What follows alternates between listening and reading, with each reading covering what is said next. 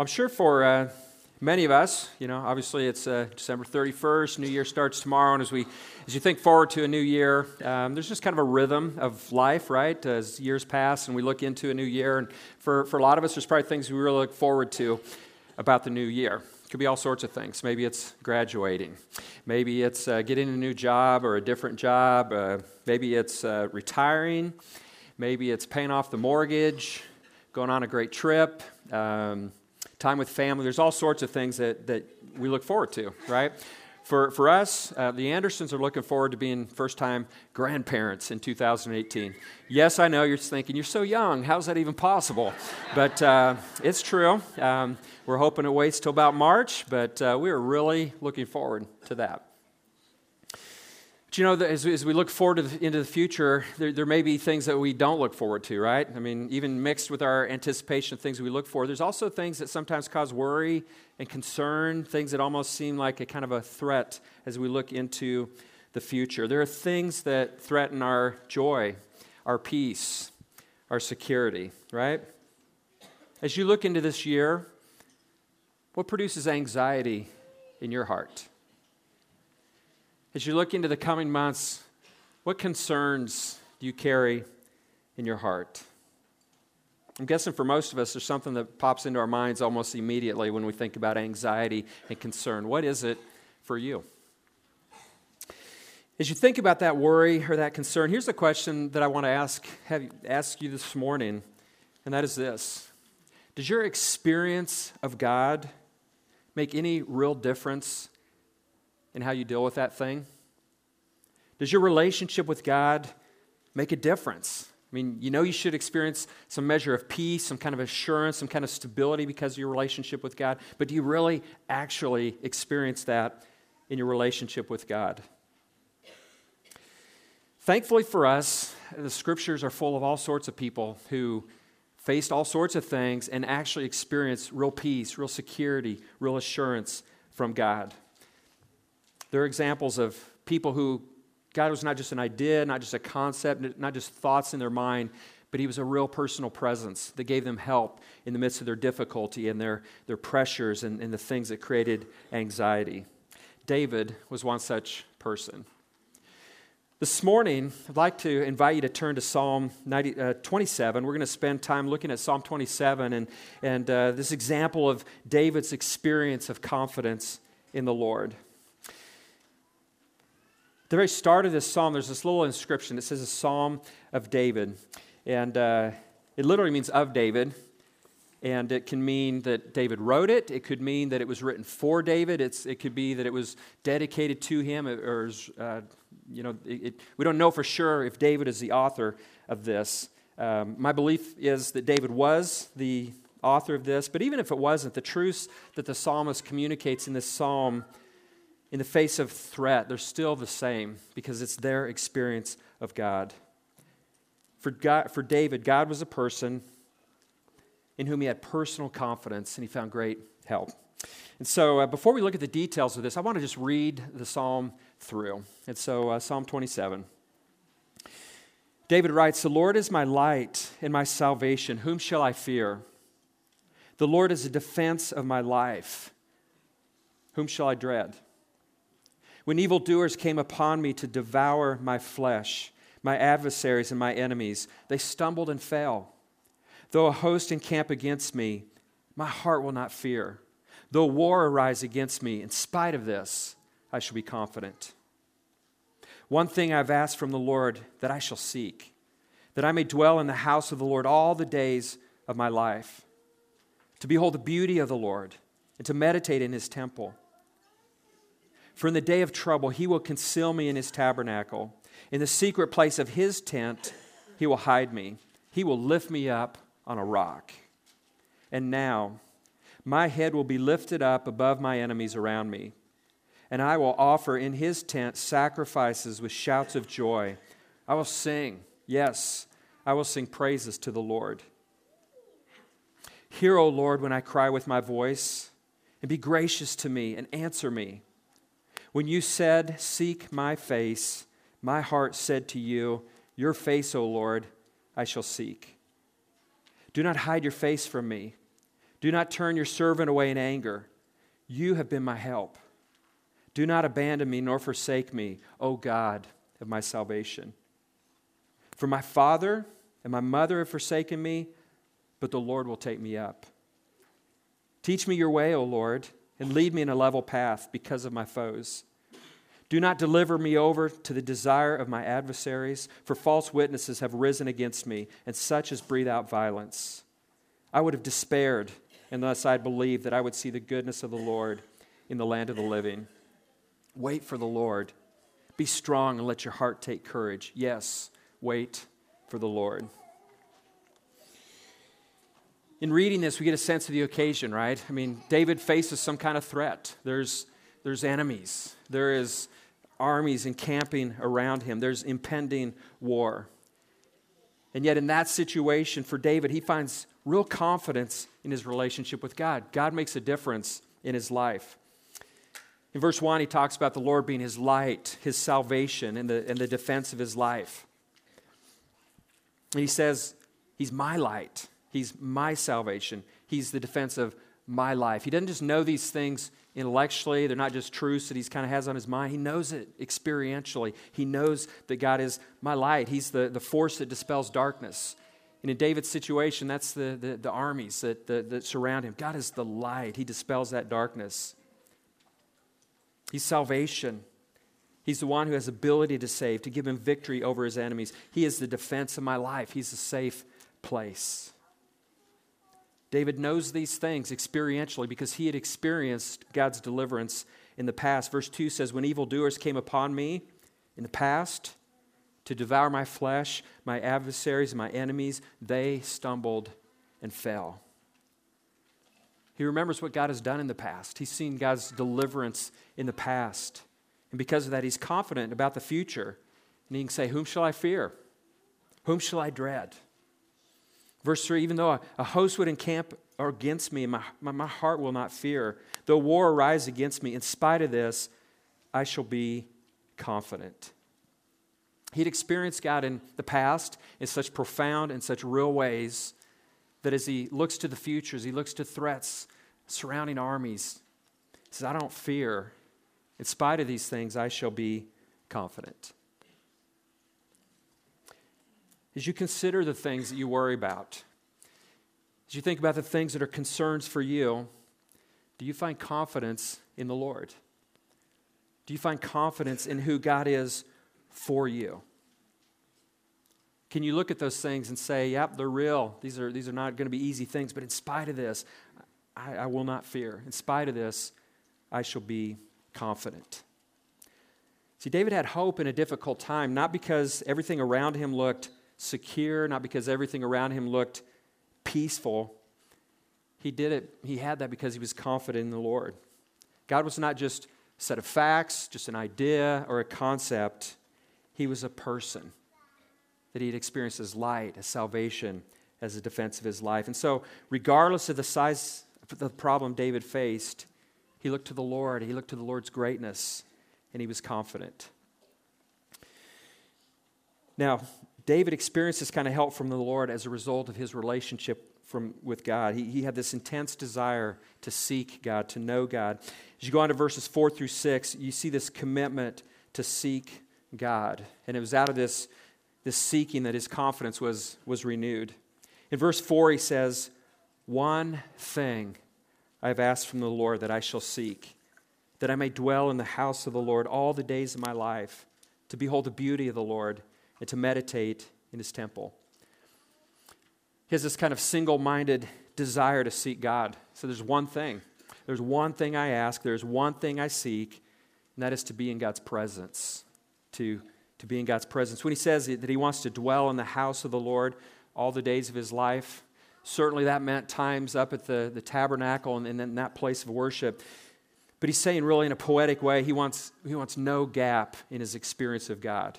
He wants this moment by moment, daily experience of God so that he can behold the beauty of the Lord. Now, I love the way the New Living Translation translates that phrase. It translates it as delighting in the Lord's perfections. David says, I want to be in God's presence. I want no gap in my experience with him. that I might dwell on his perfections, that I can contemplate his character, that I can think deeply about who God is. And as he does that, he's reminded of God's character as he seeks God, and his confidence is renewed. In verse 5, he clarifies the relationship between seeking the Lord and the occasion that he finds himself in. He says, "For in the day of trouble, he will conceal me in his tabernacle. In the secret place of his tent, he will hide me. He will lift me up on a rock." David knew that there would be a day of trouble. But as he sought God, he became convinced that God would protect him in that day.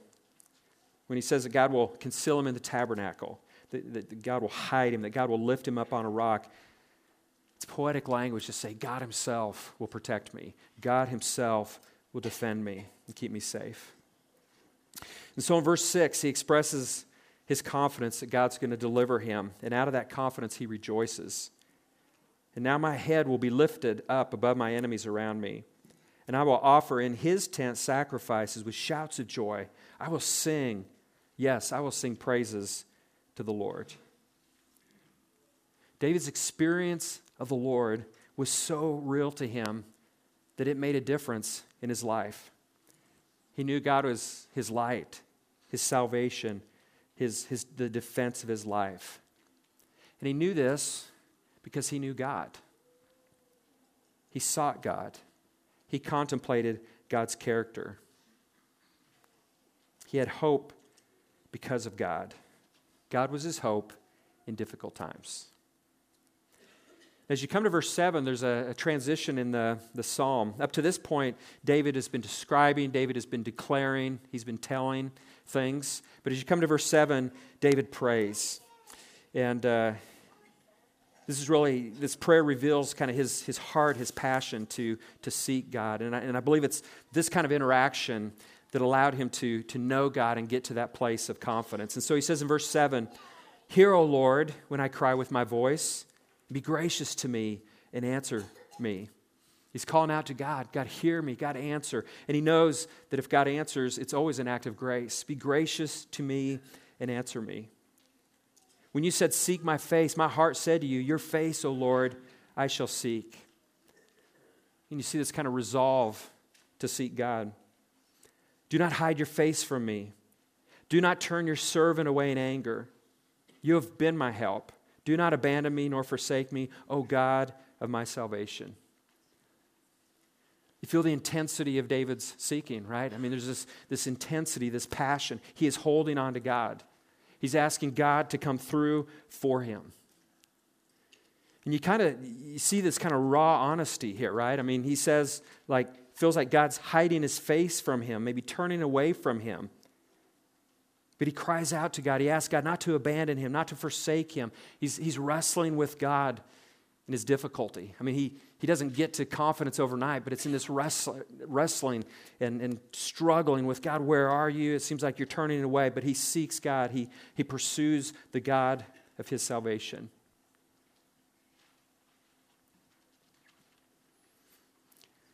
You know, to do what David does here, to get to a place of confidence, doesn't mean he denies the problem. He's brutally honest about the problem. He's brutally honest about his struggle. God, where are you? Are you turning away from me? Are you hiding from me? David's honesty here, I know for myself, sometimes I find this very hard when I'm facing difficult things, when there's things out in the future that cause anxiety or concern in my life. Sometimes I want to just ignore those things. Sometimes I want to look a different way. Sometimes I want to get busy just trying to fix it. But David doesn't really do it that way. He looks at the problem and he sort of prays his way through the problem.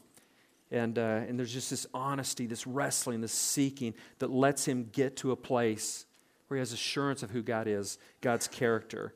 And it's through that he finds real help in his situation. Ultimately, in verse 10, we see him come to this place of resolute trust in God. He says, "For my father and my mother have forsaken me, but the Lord will take me up."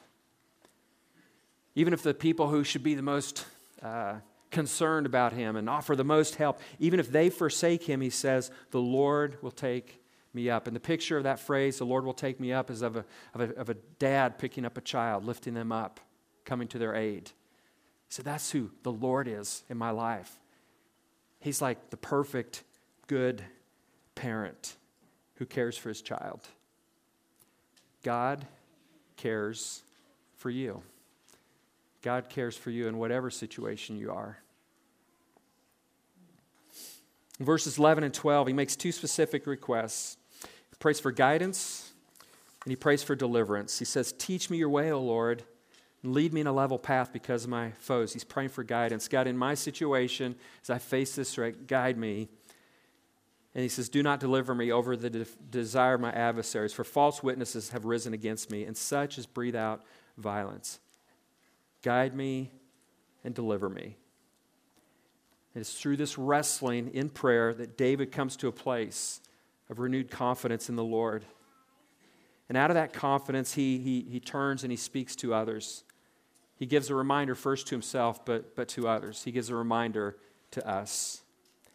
He says, I would have despaired unless I had believed that I would see the goodness of the Lord in the land of the living. Without God, he says, I would have despaired. I would have despaired unless I believed that God would show up. I would have despaired unless I believed that I knew that God would come through.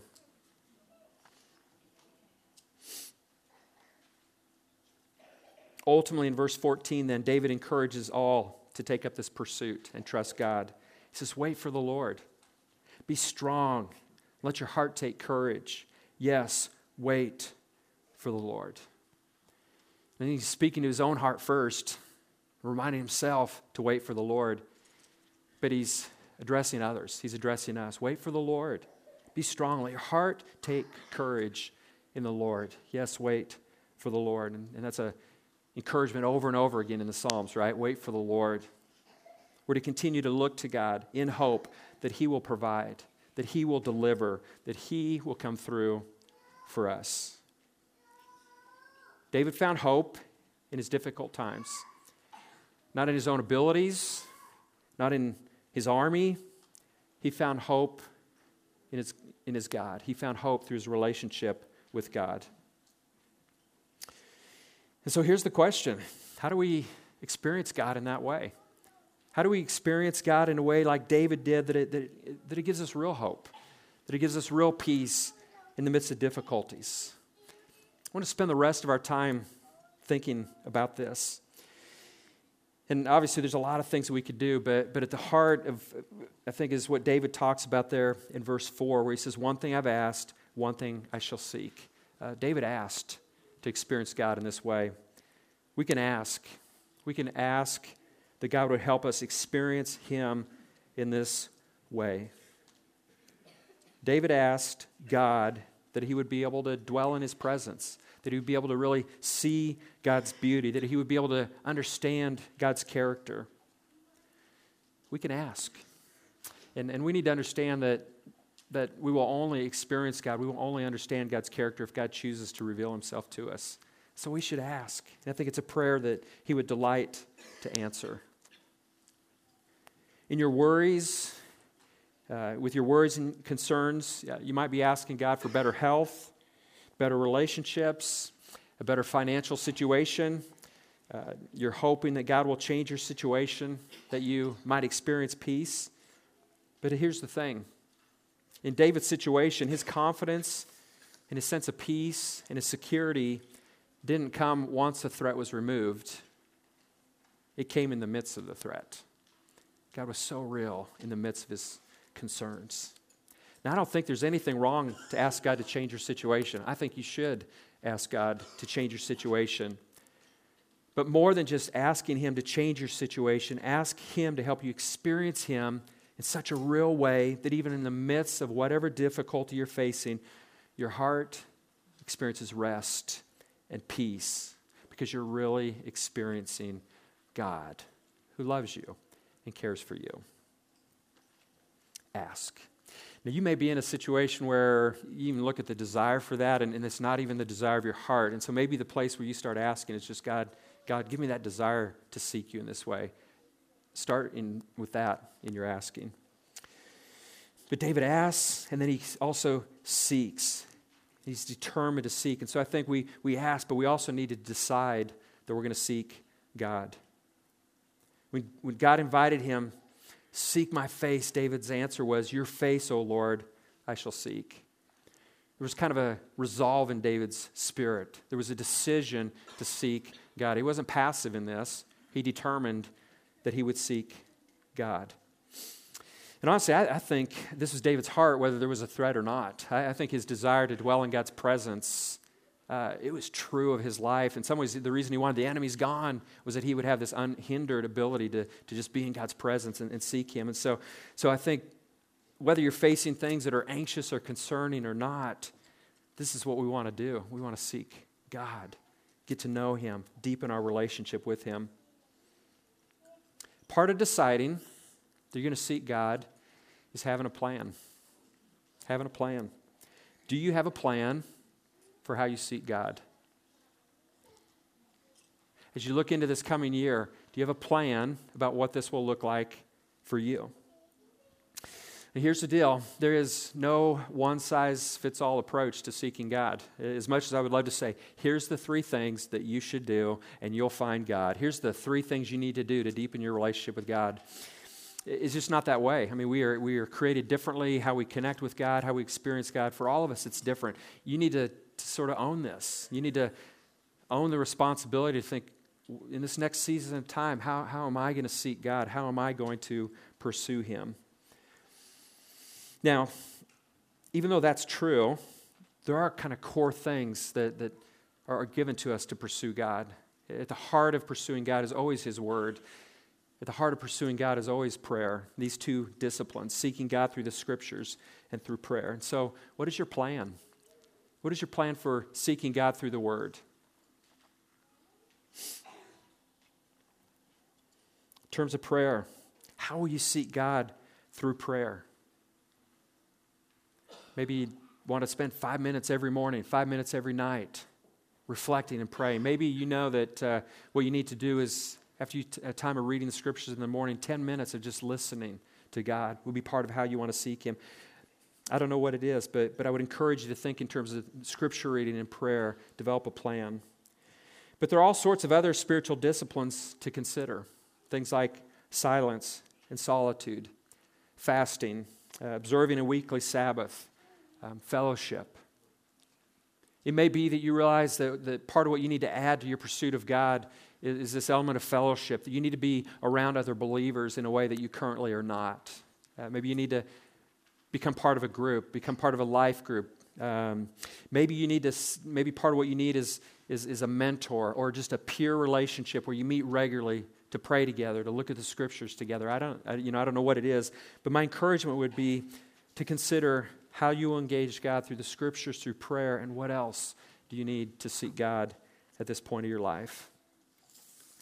The point is to decide that you will seek God and develop a plan. There's a tool on our website. Some of you have looked at this. Maybe it's kind of hard to find, but if you go to the top and there's a little next steps link. If you click that on the right side, it's called a spiritual growth planning tool, and it kind of guides you through a process of thinking about your current experience of God, and it'll guide you thinking through what practices in this next season of time will be helpful for you in terms of seeking God. I'd encourage you to go there and spend some time looking at that. One of the questions that tool asks is this: what one thing, if done regularly, would make a world of difference in my relationship with God?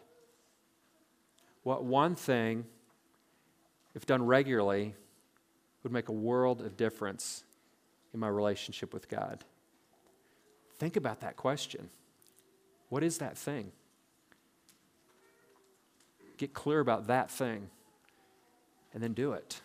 That one thing that would make a world of difference in your relationship with God. Does your experience of God make any real difference in how you confront the difficult things in your life? Like David, you can experience God in a way that gives real hope, real peace, real security, even in the midst of the most difficult of times. Ask that God would bring you to a place in your relationship with Him that you would experience real help, real peace, and decide that you're going to pursue Him, that you're going to seek Him. That's going to be the pattern of your life. You know, the reality is we live in a day that's full of despair, don't we? I mean, you look at the news and the news is dripping with despair. And sometimes we can get sucked into it. We can get caught up in the despair. And there are a lot of despairing things going on in the world. And yet, though that is true, I think as believers, we should be some of the most hopeful people in the world, right? Not because we deny problems, not because we deny the things that are going on out there, but we should be some of the most hopeful people in the world because of who we know. The creator of the universe, the God who reigns and rules over all. We should be the most hopeful people because we know the end of the story. May we be people who have hope in difficult times. And may that hope be a bright light shining in a dark world, pointing people to our great God. Let's pray. Father, we thank you that you are truly great and that you do reign and rule over all. God, as we think about the stuff that we face, the personal stuff that we face that is heavy, that's concerning, things that we can't figure out, God, help us to come to a place in our relationship with you that we really trust you, that we experience that you are a good parent, that you will lift us up, that you're intimately involved, that you know, you care. And God, in the midst of whatever it is, may we find peace. May we find confidence in you. Father, as we move into this new year, help us to be people that ask and seek to experience you in a deeper way, in a new way, in a way that we really have confidence and hope in difficult times.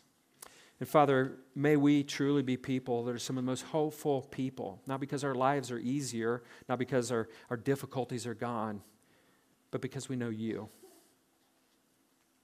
Father, we pray this in Jesus' name. Amen.